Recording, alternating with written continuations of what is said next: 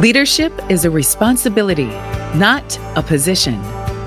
Welcome to Leading from the Front with Dr. Gary McGrath, where experienced leaders share their own brand of leadership to help you develop and improve your own leadership capabilities. And now, here's your host, Dr. Gary.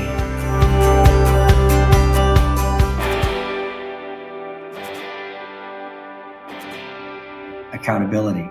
Welcome again to Leading from the Front, where leadership is a responsibility, not a position.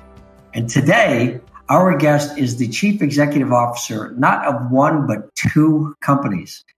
Unstoppable Software, which is a custom software development and technology company working in manufacturing and engineering firms, and Syntheca Energy, a renewable fuels and energy company focused on developing anaerobic digestion facilities, otherwise known as biogas. He is a senior software developer and a software engineer in his past with multiple companies.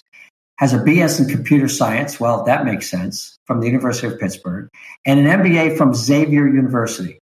He's also a published author in the International Journal of Business Intelligence Research, an article on test-driven development of data warehouses. I always love these titles in these business journals by these PhDs and stuff. So test-driven development of data warehouse. Don't know what that means, but maybe we'll find out today. Welcome today's guest to Leading from the Front, Sam Schutte.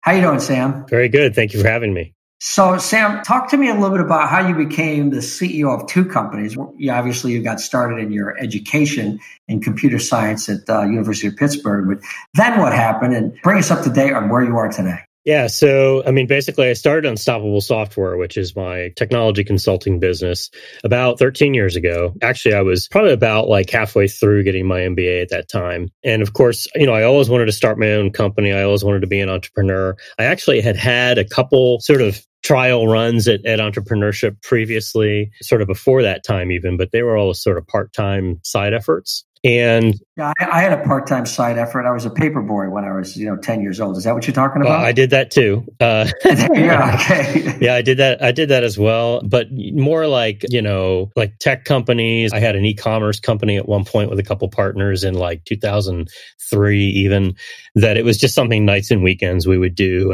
And so those aren't full entrepreneurial efforts per se, because we still were doing a lot of other things. But so I started the consulting business, and that's really where I spend certainly a good chunk of my time, obviously, is building and working and managing my team of developers to build custom software systems for our clients. And basically, we bolt on to companies in healthcare, manufacturing, engineering, industrials to help them innovate faster and build new systems. I think as I was working... So you're leading software development teams all the time. Yeah. In implementing these custom software applications, right? Yeah, and also really helping our customers figure out what it is they need to do, and then also providing maintenance and support for some of their existing legacy systems too, which is kind of a newer offering we're getting into, instead of always just being the guys that build new stuff, right? So I've been doing that for about 13 years. I always have had an interest and a passion for green technology, and I think when you get your MBA and when you study on that, you're learning how to lead and be the CEO of a company in a lot of different industries. It's not really industry dependent, right? And there's a lot of crossover and a lot of common skills. And so for whatever reason, I like the idea anyway of whatever I'm doing entrepreneurially to also sort of have some diversification, right? If 100% of everything you're doing is in tech, there's risks to that, right? Just like if every stock you owned was a tech stock, okay? Now, previously, I had several times started to do product development of our own to come up with our own software products, sort of spinning those out from the consulting business. And that's a common thing you see, right? Is a software consulting business makes a software product, right? But then you're still just software. And it's a highly risky engagement because you're creating something. Actually, a lot of people may not know this, but there are more laws in place for software patent protections than anything else in the world. There's just all of that. So you're trying to protect your intellectual property. You're trying to compete in a world where things are moving so quickly. So developing your own software is not just a challenge, but it's very, very risky. Yeah. And in fact, I mean, and that's the thing is, I would say that if you were to sit down and come up with 100 ideas for software products in any particular niches or industries anywhere, almost all of them, either somebody would already have done, and then maybe you're not an innovator, or somebody's patented. I mean, there's these patent trolls out there that patent these things like crazy. And yeah, you can come up with new ideas, but then how much are you going to spend to find out and verify that it's new? I mean, are you going to spend $100,000 paying attorneys to search for that and find that and verify how many ideas before you pick the right one? So it is very complicated. And the other thing too is the tech industry in general, the growth is not what it was in, I think I'm making a generalization, but the growth is not what it used to be in perhaps the dot-com boom and some of the earlier eras, right? Like, yes, there are still companies that come out of nowhere. I mean, if you look at like TikTok has 500 million users now, right? Some of those social media platforms do explode. But I think it's kind of old news in a way of like, oh, technology is on fire. I mean, everybody's like, yeah, we know that. And for any real strong, at least business software, there's usually a lot of good options out there, right? And when you talk about technology, there's a certain level of maturity that you get into where it becomes more and more difficult to enter the market. Yeah. Because now with artificial intelligence and other levels of technology that just the average person on the street, maybe 30 years ago, could do some web development or things in their basement. Unless you're extremely brilliant and a genius, you're not going to be starting companies up like that much anymore. The big companies are investing in very large projects or larger ways and faster ways to develop these things. And in some cases, just start it and AI finishes it. Do you have an AI computer in your closet that does all your software development for you? No, not yet. No. But you're right that 20, maybe 28 years ago, 26 years ago, Jeff Bezos could start Amazon like, hey, I'm going to make a website to sell books, and it's like it's revolutionary. I mean, it's not so easy anymore, right? And I think so. All those kind of factors combined. Whereas I think if you look at renewable energy and the green energy market, it's like, wow, now this is a market that is extremely young in its infancy in certain sectors. I mean, and you look at like, for instance, solar energy, which has just exploded in the last even 5 years, the amount of investment in companies in that space. There's a lot of I think there's a lot of opportunity for growth. So I wanted to have a way to play in that, right? So I actually came up with a name, Synthica, which the idea is at the time was to have some sort of synthetic energy source was the idea, right? Which is kind of not really a thing, but that was the idea. That was probably, 8-9 years ago, maybe I first thought of that. And then kind of eventually hunted around until I found and got connected with some people with the right backgrounds in a space that kind of made sense. So I always kind of wanted to be in synthetic fuels of some kind was the idea, right? And so what Synthica has evolved into, we incorporated it officially, I think, just about 3 years ago, is a anaerobic digestion development company. And so what's been cool about that is, I mean, obviously, since I didn't know a whole lot about that industry, fast track learning that industry for 3 or 4 years here and being the leader of that company from scratch, but while at the same time sort of being able to apply some of the skills that I had gained from the technology world, right? It's been a really neat mix. Yeah, let me ask you a question about that. And you have employees with Synthica now? No. Well, we have consultants, people a small working with team. you? Yeah, some okay. consultants and some vendors. It's a different market. It's a different functional requirements and learning and understanding and knowing that the technology of the energy industry versus software development. Do you see any difference in the way you lead those teams in those two different companies? I mean, there's certainly some similarities, I think, in that you have to identify requirements. It's a little bit different since in the consulting business, of course, we are working on behalf of a client, right? Granted, I mean, we're certainly have our customers' best interests in minds for anaerobic digestion as well, but we're not building the thing custom for them. Okay. So that's certainly a little bit different in terms of like the customer's needs for our AD plants are much more narrow. Like we just have to basically do a couple things for them, and that's what they want. And I think since on the AD side, I mean, most of the work we're doing right now is working with our engineering team, which is a separate engineering company we've hired to do all the engineering and permitting and construction and all that stuff.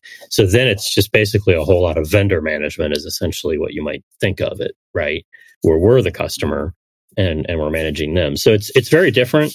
Where it's similar, I think, is on the software side. There's certainly a big part of my time where I am selling business services to industrial clients, right, and manufacturing clients, and that's the same thing that we do for our AD plant because we're selling disposal of organic wastes, food waste, stuff like that to manufacturing clients, right?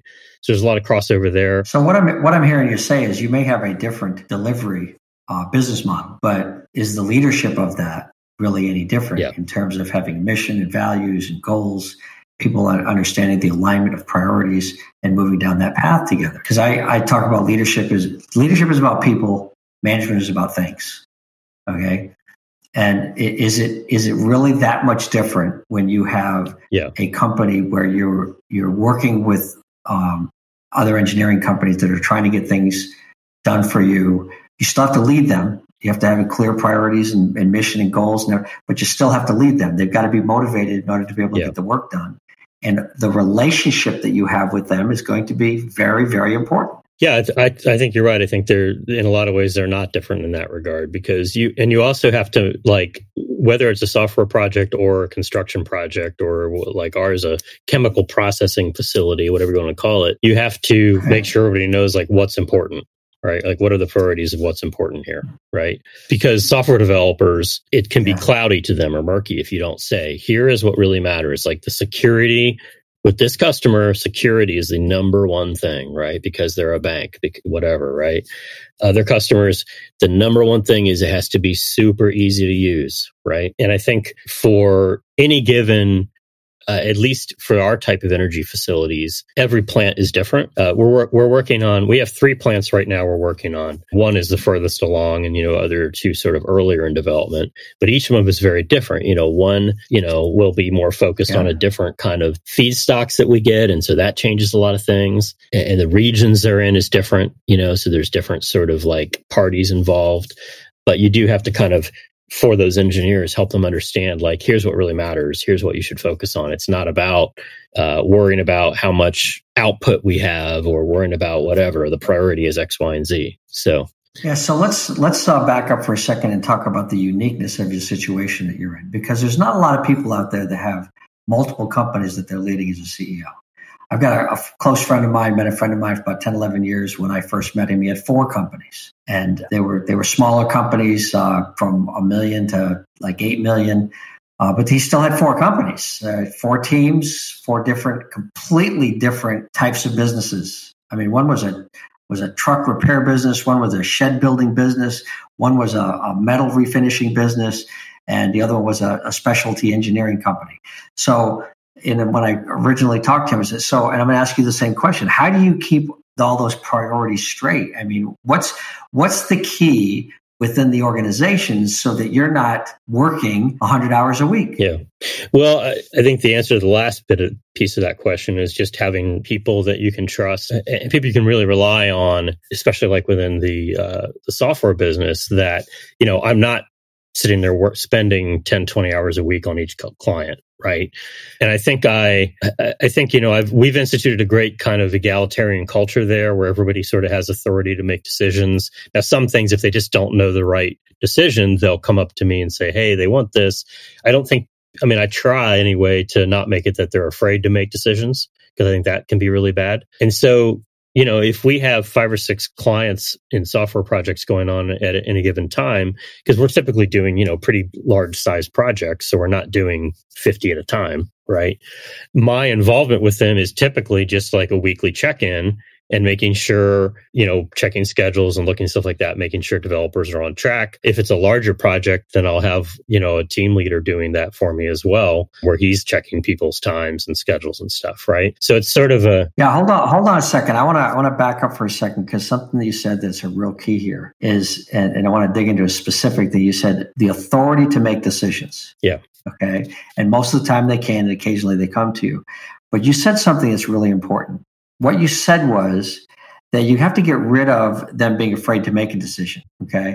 Yeah. How do you do that? I mean, I think basically by letting them fail and then not blowing up at them about it the first time they fail. I mean, that's one important part. And I think I'm not going to say I've always been good at that, because I think that's something you realize, like, gosh, I shouldn't have chewed that guy out, especially early on. Everything is always. But this is a really important piece. Yeah. It's something that some leaders don't realize, because entrepreneurs are so connected to the outcomes. They're so connected to the future of the company. When something goes wrong on a major project, it can be a serious, big risk and a financial burden. So it's hard to maintain that emotional stability. And yet, the greatest damage can be done, like you said, if you explode. You sit there and you go, oh no, make decisions. You go, what the hell did you do making that decision? That's you're just cutting your nose off to spite your face then. So when did you come to that realization? And now at a level of leadership maturity that says, you don't do that anymore, and here's why. I mean, it makes a lot of sense. You're trying to get rid of the fear of making a decision. Let them fail. But there had to be a process you went through. Tell me the story. There had to be a story behind this. I don't know. I'd have to think about when that even occurred. I mean, it's been a long 13 years, I suppose, but I think there was certainly some time early on where I sort of felt like people were being too hesitant and maybe asking me about too many things, too many decisions. And so I think I seem to recall a time where it was like, look, do this, just go and do this, right? So the first step is the awareness that they were coming to you for too much. Yeah. Basically, like, if I have to do this level of oversight, it's just really going to limit what I can do, right? Yeah. And then I think, and also, like, everybody kind of independently gets there at their own pace, right? Like, a new person coming in is not going to just start driving things, right? They have to learn the way we do things. And I think that's the second part, is like the recognition that there is a way that we do things. How do you express to people the way we do things? It's tricky. I mean, it's a learned thing, like, I have found that it's almost something that people kind of learn on the job, like I have a new guy right now, a new developer, that I'll say, okay, go do this, right? And he'll do it, but maybe not exactly how I would have done it, right? Well, I'm not going to explode at him about it, like I said, but use it as a learning opportunity, talk to him about it, try to drive the right way. And then eventually, he'll learn, okay, next time I do that, what he expects me to do is, X, Y, Z, right? And then it just builds and builds and builds on top of that, That's the coaching. That's coaching and training as you're doing it. And I'm going to get into the 3 questions around that in a second, but in terms of your culture and people learning that, if you have a mission statement, values and goals, and a strategy and direction, people have that gives them the foundation for making those decisions. Now, I'm going to assume that your organizations have those missions, values, statements, and people have that foundation. Yeah, I mean, we've written many variations of those things over the years, for sure. Yeah. But that's just because the mission tells you what to do. The values tells you how to do it, how to treat each other. Okay. That's the purpose of it. Yeah. So, you give them that, and I'm going to give you a little insight into our 3 questions for somebody that's new. And if you don't use this, it's free of charge. Here's the deal. Somebody does something new. The first thing you ask them when they've completed the assignment is you look at it and you say to them, what do you like about this product that you put out? What do you like? And they'll tell, I like this, or I did this, or I went over here, and they'll tell you what they're thinking and how they went about it. Say, okay, if you started all over again, what would you do differently with this code? Mm-hmm. And they might tell you, and they might tell you some of the things that you were going to tell them. And by them telling you, you are assessing competency, assessing what they learned by doing the activity. And when you say, I got some other suggestions for you, are you ready to hear them? We always ask for permission. And even in training, are you ready to hear it, or do you need 5 minutes? Okay. But you're going to hear it because there's some standards that we have in the company. And normally, if you ask the 3 questions in that order, what did you like? Yeah. What would you do differently? Are you ready to hear some input on this? And you do it, they will hear very, very clearly the 2 or 3 points that you want them to improve on. rather than at face value, telling them what you think they needed to do differently. And half of them they learned by doing, but you don't know what they are because you didn't ask the question. Make sense? That's true, because people say, "Well, no, I was going to do that. I know that," and then they kind of get automatically defensive, right? I mean, and like you said, you're kind of not letting them tell you what they learned. I mean, I think the other thing too that I always try to do is like that I have learned that works well is, if you need to, correct people or whatever you want to call it on a certain things that they did wrong, is, give them 2 positives for every negative kind of thing. Don't come in and say, here's a list of 10 things you did wrong. Because I mean, nobody's going to enjoy that meeting very much, and they're going to be pretty demoralized afterwards, but right. Try to be, you got to recognize what people did right. And most people do a lot of things right. Or as Ken Blanchard says in the 1 Minute Manager, 1 minute praising, catch people doing things almost right, and help them develop it. That's close. That's almost. And when I say almost, do you know what part I'm saying is not done right? And you ask them, and they might say, yeah, I screwed this up because I had to get this deadline done. Here's the deadline. If I was to do it over again, I would do this, this, and this. You go, oh, okay. We understand each other. Go back to work. Professionals do not like to be told how to do something that they already know how to do. Nobody does. So that's why we have these 3 questions in our leadership program that we teach. So let me ask you another question. You got great teams, great cultures. You're really doing this. You're kicking ass. This is awesome. But let me ask the question. What happens and what's happened to you in 13 years? You have had to have someone that didn't fit. And what did you do about that? Sure. Probably multiple people, right? So, I mean, I will say, I think I've been pretty fortunate that most people have been really great fits. I think I've been either good at screening or hiring that we have had, I think, relatively minimal misfires on hiring compared to at least just other friends of mine I talk to that struggle, and it's a revolving door, right? However, I think my mistakes with those folks that were not good fits is, at least like a couple folks I can think of, is I really liked them personally. And I'm a people person. I'm very personal and so personable. So, these are people that I'm like, hey, it's my buddy, like I like talking to him because we get on the phone and we talk about all kinds of fun stuff and whatever, and how much we're into guitars or something or whatever. Right. And so you start to feel like this is your friend, and that can start to become a negative influence on the fact that they're not doing the job they need to do. And of course, you try to do all those things to get them to fix that. Like we talked about, the course corrections, the training, the coaching, whatever. But some people just aren't going to get it most of the time because, at least in my instance, because of ego, because they think that they already know better than you.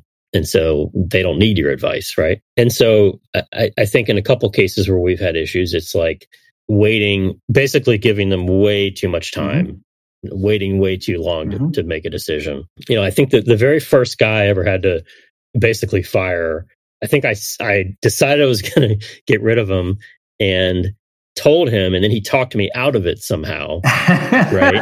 And then he stayed a little longer, and then finally I was like, no, I don't know why that happened. Like, I'm sorry, this is not working. You're gone. So I'm just like, why did I let him talk me out of it? That's crazy, right? Like, he's not going to be a great team member if you've already said, I need to let you go. But this was, I had never really, when I started the company 13 years ago, I had never hired anybody before, even working for other people. Sure.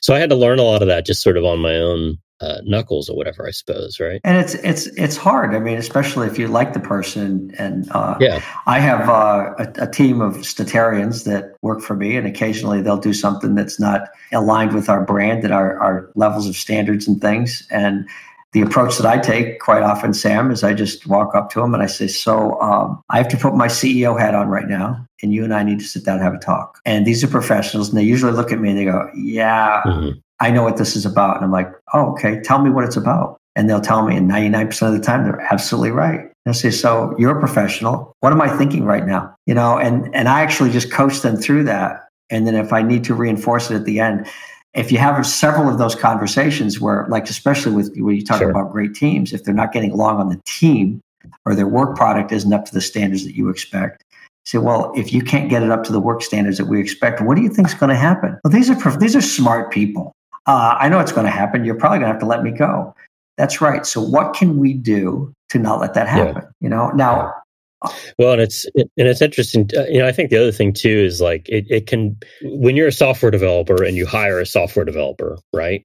So you say, okay, if this person is good and I like them on my team, then they stay.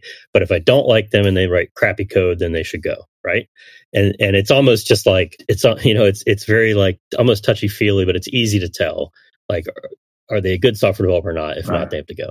But I think when you kind of diversify more and start hiring different kinds of people, different kinds of roles, right? Then that's challenging too, because it's like, well, am I being fair? Am I being unfair? So like the very first salesperson I ever hired, I've hired a few salespeople, and I have found that, and most people have told me that, salespeople are really hard to find good salespeople and hard to manage. And it's very different in a way than like software developers, I think, or at least it has some differences. Oh, there are a lot of differences. In fact, my first book was Mastering Sales Leadership, Learning to Herd Cats. Okay, so there's a significant difference in the type of personalities. But go ahead. Yeah. And so I found that, like, since I didn't really have the role nailed down for and expectations nailed down for some of those different roles I was hiring, then it's like, well, how do I really know? I can't just gut feel like, are they a good developer? Yes, no. Yeah. Like I could with a software developer. With a salesperson, it's like, well, I don't know, like, how much time should they have to hit the quota that I wanted them to hit? Is it unreasonable to give them 6 months, a year? Like they're new. I don't know, like 18 months. Because you're just kind of, it's not like anybody can tell you the right answer. Well, actually, right? There is the right answer, but you've probably found over the years, Sam, you've hit the nail right on the head. It depends. Number one, number two, it is 6 to 12 months for anything to happen. Number three, what's most important is first activity level. Do they have the activity level at the point where they should be? Do they have the pipeline growing, and are they making progress? When any one of those starts to go backwards, that's when you have a problem. And that's the part that's difficult, because there's intangibles with sales that says it's activity level first. Yeah. And in one of my chapters in my book, I talk about quantity, quality, and qualification, the 3 Qs: quantity, quality, qualification. So you assess those things and look at progress. If you're making progress, you keep them. Because like you said, good salespeople are hard. They're really hard to find. Let's get back to this thing, though, about waiting too long. And the principle I've always used: hire slow. It sounds like you do that. And fire fast. Hire slow, fire fast. And I like to say hire slow, fire medium fast. Because what you said was, if I've got someone who you don't like and they're not a good developer, they're easy. If you really like them and they're a great developer, they're easy. It's the ones that are great developers, but you don't like them and they don't get along with the team. Yeah. Those are the hardest ones, because your gut is telling you to get rid of them, but they're producing great results. So I agree that those guys would be hard. I don't think I've had too many of those guys. I've had more guys that I really like, but they're not a great developer, probably, right? Which is, it's the other inversion of that, right? Right. Yeah, but that takes time. So you try to find things that they can do. You find a seat on the bus, because it's hard to find good people. And I've got larger companies that spend anywhere from 3 to 4 years finding a seat on the bus. The metaphor that Jim Collins uses in Good to Great is first who, then what? Get the right people on the bus, and then get the people in the right seats on the bus. And that's what you're talking about. And there's multiple seats in bigger companies. There's a lot of different seats, but in a small company, you don't have that many seats. Well, and that's the thing is, because sometimes changing the role, I think, can help, because typically, like, if it's someone that you, I don't know, get along with personally, which I do think is important. Like, if you're the world's greatest developer, but everybody hates you, then you have to go. Like, I mean, nobody is, especially in our business of consulting, it's pretty critical that clients don't call me saying, this guy just insulted me and told me that only intelligent people would understand what he said, or something, right? Which, is the type of thing. Never happens in technology, right? Right. No. I've heard of such things being said to people. But if it's someone that is really personable, then it's like, clients really like this person. They're just not a code writer. Maybe they can be, better as some kind of customer success manager or support person, or, there's a lot of other roles. But then the question is just, do you have those roles in your organization when you're small, right? I think when you're a really big company, that's when there's a lot of seats on the bus, right? But, if you're a small company, there's just not a whole lot of seats, and that gets to be tricky. So, I don't think I have that solved per se, but I think it's something that I'm more mindful of, especially when I'm hiring for different roles, a different type of people and different types of, even vendors and stuff that I'm working with that are, if I hire a social media vendor or something, there's like, okay, what are the expectations and what's going to get them fired and what's going to get them another project? I think you have to be very conscious of laying those things out, and in terms of like firing medium fast or whatever you said there, that can be a little tricky too. I think even at big companies that say, well, we have a 90-day probationary period, blah, blah, blah. But it's not a black and white thing all the time. It can be like you could say, look, you have to sell 90,000 units in 90 days or you're gone, no exceptions, right? But is that kind of draconian policy good? Because what if it's a great person that has 89,999, right?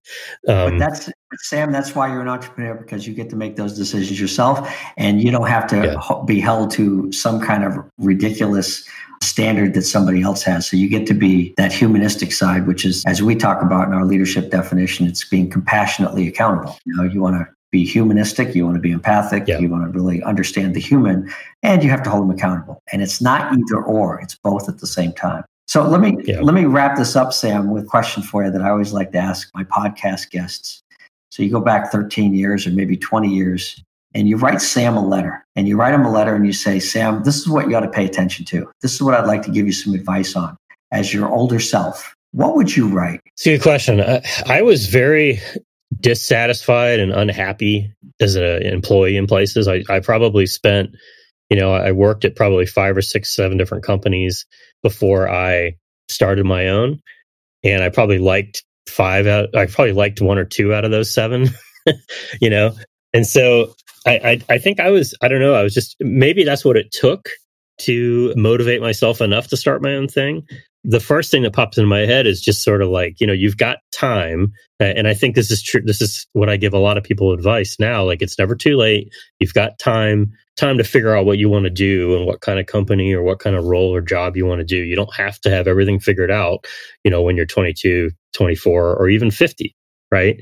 Some of the wealthiest guys I know in my personal network were, I believe, 51 or 52 when they started their company. They had never had a company before, and they retired with, multiple millions of dollars each, right? So, I've got 10 years on before those guys even started, right?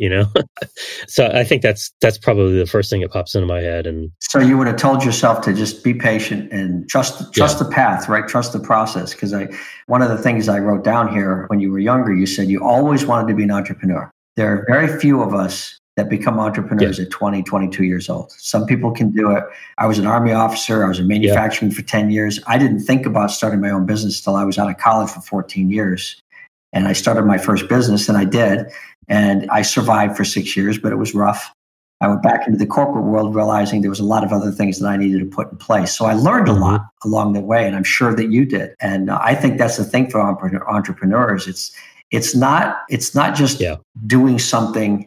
It's learning from something every single time. And if you can do that, regardless of where you are, then someday, whether it's in your 30s or your 50s, I started this company in my 50s.